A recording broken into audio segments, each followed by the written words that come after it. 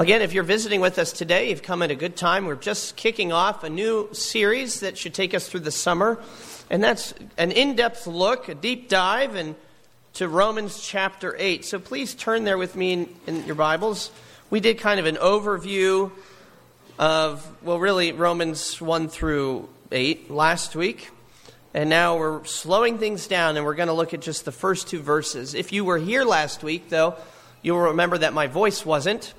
And what I really wanted to do, and perhaps foolishly I insisted on doing, was to read the whole chapter so that we get it into our hearts. Should have had Brian read it probably for us, but I was being stubborn. And now I'm being stubborn again. Now that I have my voice back slightly, we're going to do the whole chapter again. So, and this is not a waste of time. These words are words that you want to take with you through every trial in life. These are words of comfort, so it's good for us to get them in our heads and in our hearts, and hopefully maybe start to memorize them. You know, it would not be a bad idea if you wanted to make it a goal for yourself or for your family between now and the end of August to memorize Romans chapter 8. And maybe as a guide for you, you can use whichever verses we're preaching on that coming Sunday as your memory verses for the week. So we're doing verses 1 through 2 today, but let's give attention to the whole chapter. I'll be reading from the ESV. That's what we have in the pew in front of you. And if you need help getting there, it's page 944. This is God's Word. Hear it now as it comes to us from Romans chapter 8. There is therefore now no condemnation for those who are in Christ Jesus. For the law of the Spirit of life has set you free in Christ Jesus from the law of sin and death.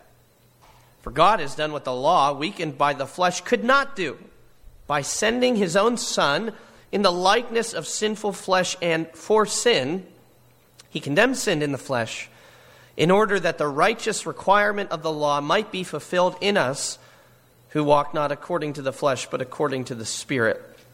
For those who live according to the flesh set their minds on the things of the flesh, but those who live according to the Spirit set their minds on the things of the Spirit. For to set the mind on the flesh is death, but to set the mind on the Spirit is life and peace. For the mind that is set on the flesh is hostile to God, for it does not submit to God's law. Indeed, it cannot. Those who are in the flesh cannot please God. You, however, are not in the flesh, but in the Spirit, if in fact the Spirit of God dwells in you. Anyone who does not have the Spirit of Christ does not belong to him. But if Christ is in you, although the body is dead because of sin, the Spirit is life because of righteousness. If the Spirit of him who raised Jesus from the dead dwells in you, he who raised Christ Jesus from the dead will also give life to your mortal bodies through his Spirit who dwells in you. So then, brothers, we are debtors not to the flesh to live according to the flesh. For if you live according to the flesh, you will die. But if by the Spirit you put to death the deeds of the body, you will live.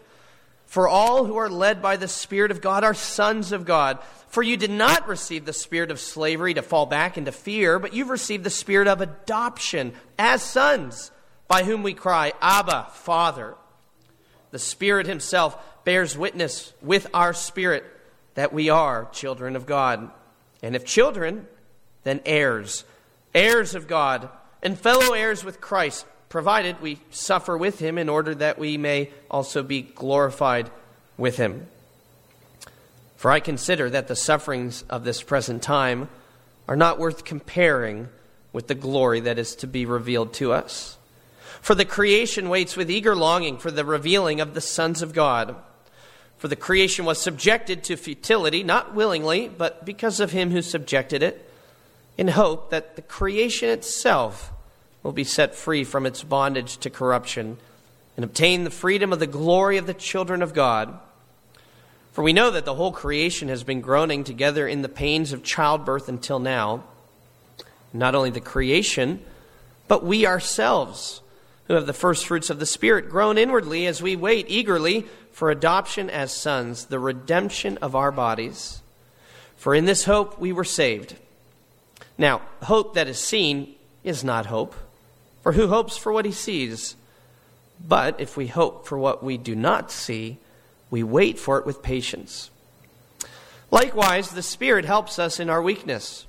For we do not know what to pray for as we ought.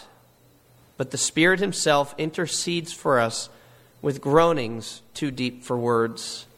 And he who searches hearts knows what is in the mind of the Spirit, because the Spirit intercedes for the saints according to the will of God. And we know that for those who love God, all things work together for good, for those who are called according to his purpose. For those whom he foreknew, he also predestined to be conformed to the image of his Son, in order that he might be the firstborn among many brothers. And those whom he predestined, he also called. And those whom he called, he also justified. And those whom he justified, he also glorified. What then shall we say to these things? If God is for us, who can be against us? He who did not spare his own Son, but gave him up for us all, how will he not also with him graciously give us all things? Who shall bring any charge against God's elect? It is God who justifies. Who is to condemn? Christ Jesus is the one who died, more than that, who is raised, who's at the right hand of God, who indeed is interceding for us. Who shall separate us from the love of Christ? Shall tribulation, or distress, or persecution, or famine, or nakedness, or danger, or sword? As it is written, for your sake we're being killed all the day long. We are regarded as sheep to be slaughtered. No. In all these things we are more than conquerors through him who loved us. For I am sure that neither death nor life, nor angels nor rulers, nor things present, nor things to come, nor powers, nor height, nor depth, nor anything else in all creation will be able to separate us from the love of God in Christ Jesus our Lord. The word of the Lord. Thanks be to God for it. And now I'll draw your attention back to verses 1 and 2.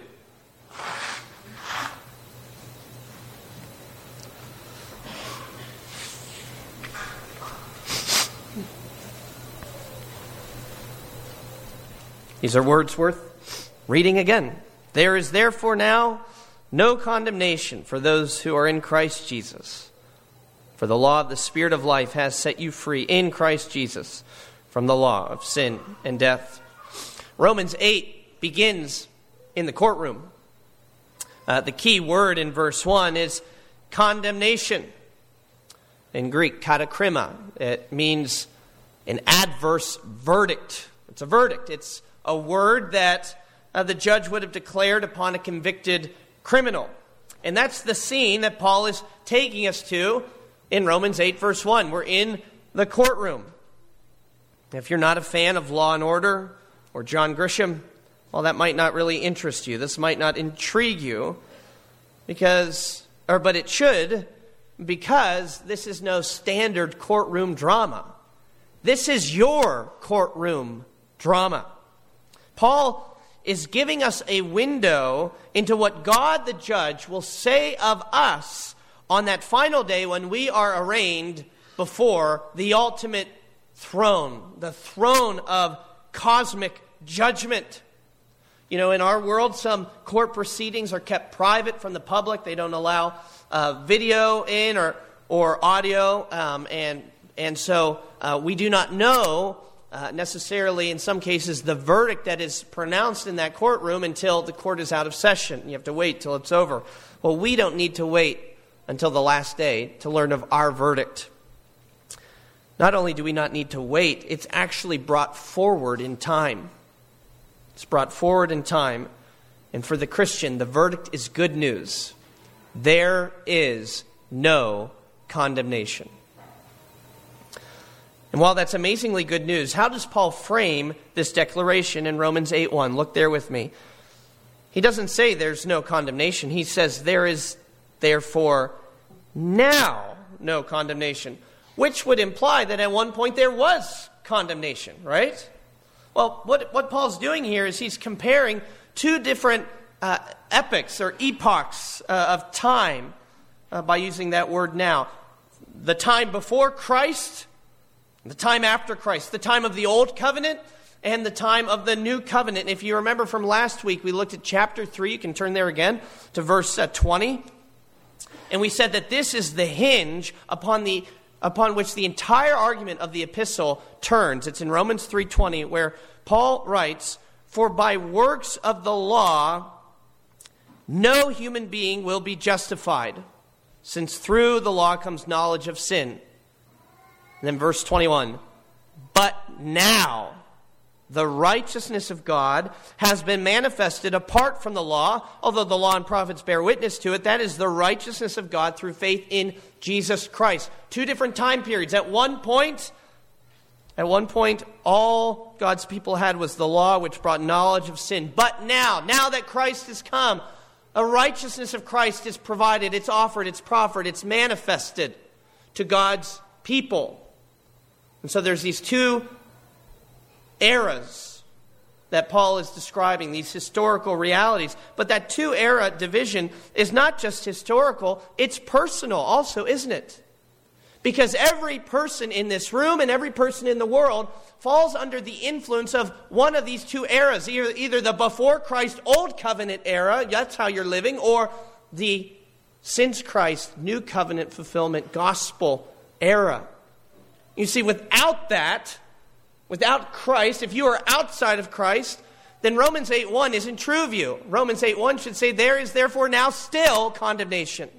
So when he says now there is no condemnation, yes, there's this historical reference here, but we can take that personally, right? If you're a Christian, you know what Paul's talking about.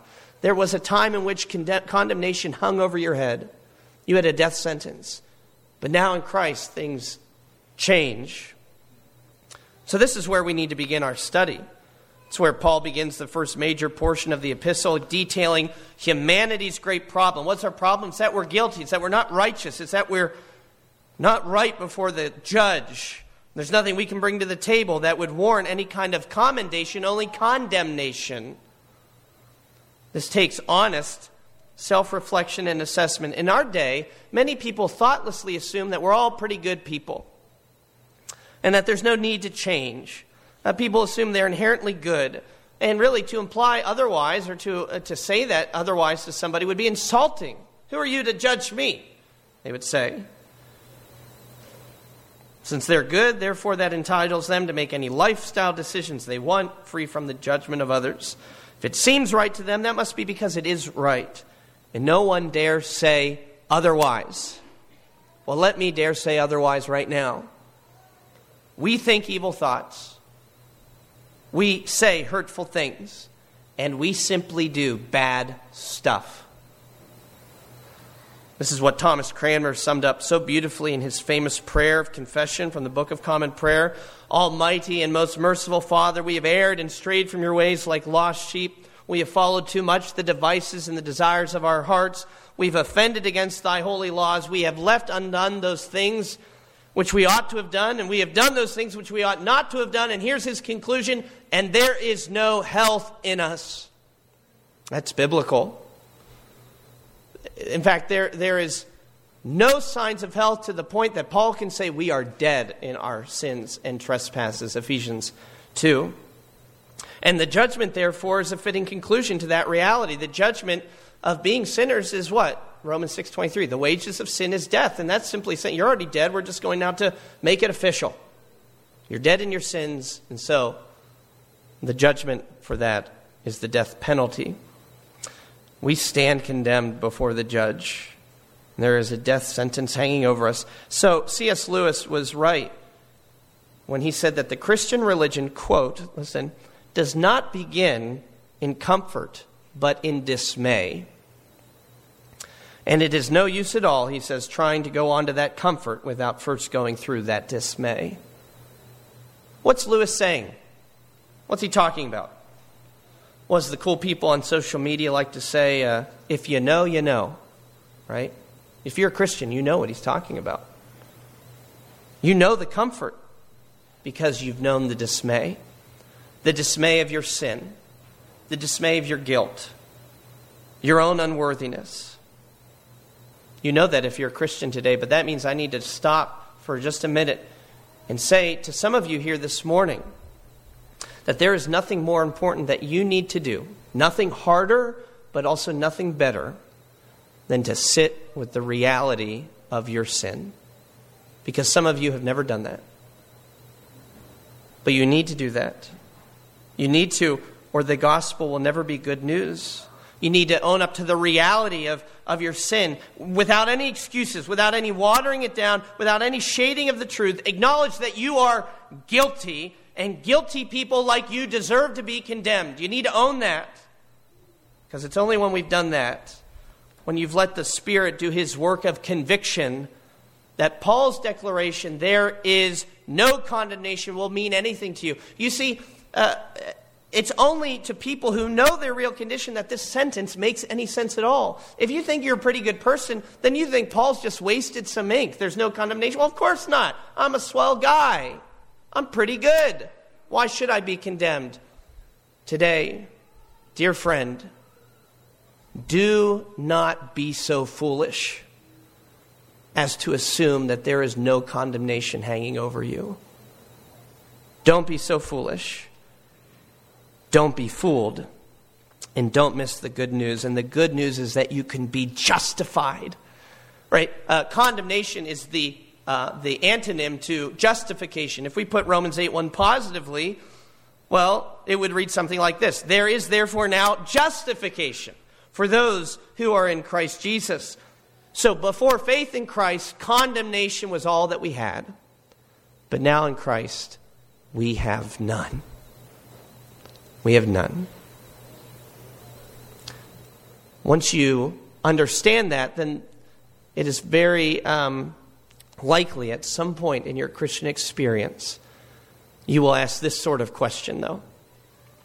Could that really be true? Now you've owned your guilt, your sin. Now you sense your unworthiness. And this is good news that Paul's saying, but it almost sound too good to be true. Could it really be that there is therefore now no condemnation for a vile sinner as me? You've owned your sin. Now you know who you really are, and you're thinking, that could be true maybe for some people, but I'm not those people.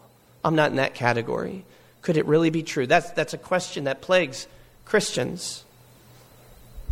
Well, Pastor Paul anticipates that objection, and he so wonderfully corrects it by emphasizing a single word in verse 1. I want you to look at your English versions there in Romans 8:1.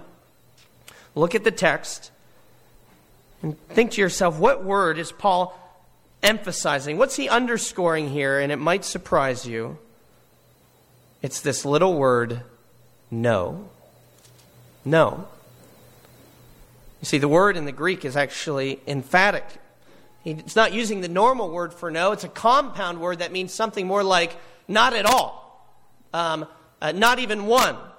None whatsoever. And so he has this emphatic word, and more than that, he takes that emphatic word and he puts it in the emphatic position syntactically, which is to say, it's the very first word in the Greek sentence. And when you look at your English versions, it doesn't really come out that way, does it? It seems really just like a tiny little word no stuck in the middle of the sentence. But if we were to try to translate it a little bit more faithfully to what Paul had initially, it would sound something like this. No, none whatsoever, not even a hint, not a whit of condemnation is there for those in Christ Jesus. That's amazing, isn't it? We think that, wow, that's amazing, and then we go, but what if? And Paul interrupts and he says, read my lips. No. No.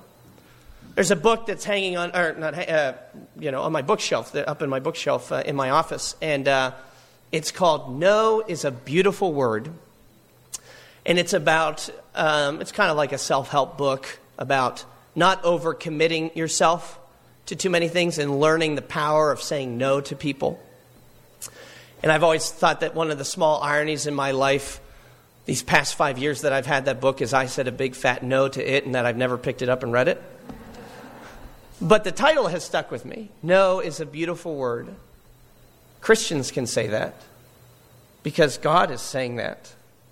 God here is using this word, no, to assure me and you that there is nothing that can send us to hell if we are in Christ Jesus. We can come up with all the objections that we want, and the answer is Paul will come back to, that God is coming back to, is no, stop it. Do you not understand what I'm saying? There is no condemnation, none whatsoever, not even a hint. Oh, friends, I want you to test out the power of this tiny word when it's in the mouth of a mighty God and find the freedom and the assurance that God wants for you. And so we're going to try it out together. We're going to do something a little different. You're going to actually interact at this moment. I know Presbyterians are not good at talking during sermons. You know how I feel about that. I want some more amens. But right now, you're not going to get in trouble. I'm giving you permission to talk, okay?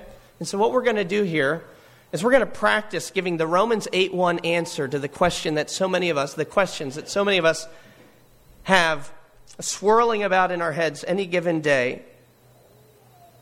Paul says there's no condemnation. We have doubts. And the answer from Romans 8:1 is no. Everybody say that. No. Say it like you mean it. No. So let's try it out. Paul says there's no condemnation for those who are in Christ. And you're thinking, well, what about for repeated sins? No. What about for sexual sins? No. What about for sins I enjoy committing? No. What about sins I haven't even confessed to yet? No. Well, that's an interesting one, isn't it? Right? You think, well, can we really be forgiven for sins we haven't confessed? Absolutely. Do you think you've confessed to every single sin you've committed? Don't fool yourself. No. Every single day we commit things that we're not even aware of. What about sins I'm not aware of? No. There is no condemnation. None whatsoever. Take that to the bank. You see, friends, God, when He says something, He means it. He never lies.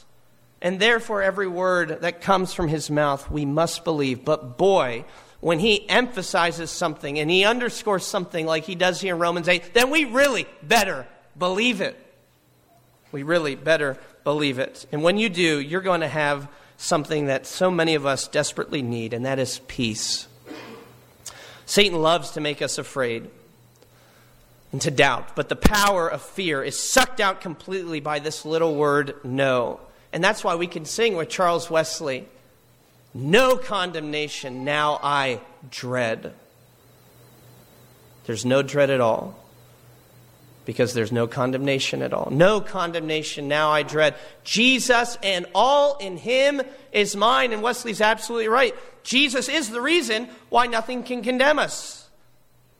As the last clause of Romans 8 tells us, there is no condemnation for those who are in Christ Jesus. Now, this is important to understand. Paul is not saying that there's nothing worthy of condemnation in us. He's not saying that there's no reason that you could be condemned, that you should be sent to hell. He's not saying that those sins that nag at us and keep us up at night are actually not that bad. Don't worry about them. He's not saying anything like that. What he's saying is that if you are in Christ, Christ gets the final word on your status, not your sin. Praise God indeed. Christ gets the final word. This is how Donald Gray Barnhouse put it. He said, we do not read that there is no cause for condemnation in us, but that there is no condemnation for us. Certain, there is cause, and a plenty. For we have a score of charges that have been brought against all members of the human race, and a number of statements which have shown our own participation in the fallen position of the race, even after we've been saved. Yet there is now no condemnation against us. Why? Because we are in Christ Jesus. The Lord is addressing men who are sinners, though we are not condemned for our sin, and cannot be because we are in Christ Jesus. So what he says, the Lord is addressing men who are sinners. We're not glossing over sin here. No, He's addressing sinners. But they're not condemned because they're in Christ Jesus. And then this last sentence from him that's so good. It would be just as possible to condemn Christ as it would be to condemn a man who is now in Christ. That's the blessing of justification. We are as free as Christ because in God's eyes we are as righteous as Christ. And in all of human history, I don't think we've been given a better or more moving statement on the doctrine of justification than in the Heidelberg Catechism. Question 60 asks this: how are you righteous before God? In other words, how are you justified? Listen to this beautiful answer. Only by true faith in Jesus Christ. That is, although my conscience accuses me that I have grievously sinned against all the commandments of God and have never kept any of them and am still prone always to all evil, yet God, without any merit of mine, of mere grace, grants and imputes to me the perfect satisfaction, righteousness, and holiness of Christ, here it is, as if I had never committed nor had any sin, and had myself accomplished all the obedience which Christ has fulfilled for me. If only I accept this with a believing heart. Oh, that last part is so crucial. Some of you here today, you are under the burden of unconfessed sin. You are outside of Christ. And here we have the answer. Here we have the solution. It could be for you in the eyes of God as though you had never committed a sin and had been perfectly righteous as Jesus was. Don't you want that? You need it. And this is how you get it. You receive it with a believing heart. Therefore, since we've been justified by faith through the Lord Jesus Christ, we have peace with God. Romans 5:1. Believe it, receive it, and know that there is no condemnation. But again, as we've said, it's hard to believe this. Right? As we own up to our sin, we think, can this really be true? Well, if you want more proof that you're really forgiven, that you're really justified, and that you're not condemned, well, we find that in verse 2. And verse 2 tells us, here's more proof for you. It's that you're set free. For the law of the Spirit of life has set you free in Christ Jesus from the law of sin and death. And so, friends, if God's mighty promise from that tiny word no isn't enough to satisfy you, if the fact that you have the perfect righteousness of Christ is not enough to assure you, Paul points now to one other evidence. And we could put it like this: it's the absence of your chains. It's as though Paul's asking the question, if you think you're condemned, then tell me, where are the handcuffs? Where are the shackles? Where are the chains? Where are the bars? You look like a free man to me. You look like somebody who's been pardoned. You know, Paul is saying that one perhaps could rightly conclude that they were condemned by God if they found themselves to be in prison still. But the Christian has been set free. Our freedom is that we now have a new influence, a new power or principle, we could say, at work in our lives. Paul calls it the law in verse 2. The law of the Spirit of life has set you free from the law of sin and death. The power of the Spirit has set you free from the power of sin and death. This is the way he used the term law in the majority of Romans 7 as well. But basically what he's saying is, before our justification, we could say sin people. You know, that's our heritage. That's our DNA. Who are you? I'm sin people. But after we're justified, we're spirit people. We have a new DNA. We have a new operation, a new controlling influence. Do we sin? Yes. Are we sinners? Yes, but it's not the pervading influence on our identity. Sin is no longer our master. And so we no longer live as a slave to sin. We're set free. Before, we were on a path to death due to sin. Now we're on a path to life due to the Spirit. The Spirit, we confess in the Nicene Creed, is the Lord and the giver of life. Well, to have the Spirit is to have life. That life is expressed. How do I know I have this life? Well, it's expressed and it's experienced, I think, primarily in terms of how we relate to the law of God. By obedience to the law of God. Without the Spirit of Christ in our lives, the law can only condemn us. All the law is this gigantic mirror which we look into, and it shows us all our faults, all our failures, all our shortcomings. It condemns us. But made new in Christ and influenced by His Spirit, we now delight in the law of God. Now, the law is not just a mirror that shows us our sin, but it's this map that we can use as a path to pleasing God. And we want to do that. Jeremiah 31:33 says, a prediction of the new covenant is that God will write by His Spirit, He'll write the law in our hearts. So you see, now we have a stronger motivation for serving God than we ever did before, and we have a stronger power to enable us to serve God than we never had before. And both of those things, both the motivation and the power, come from the fact that the Spirit of God dwells in you. He's in you now. I mean, we read that all throughout Romans 8, verse 9.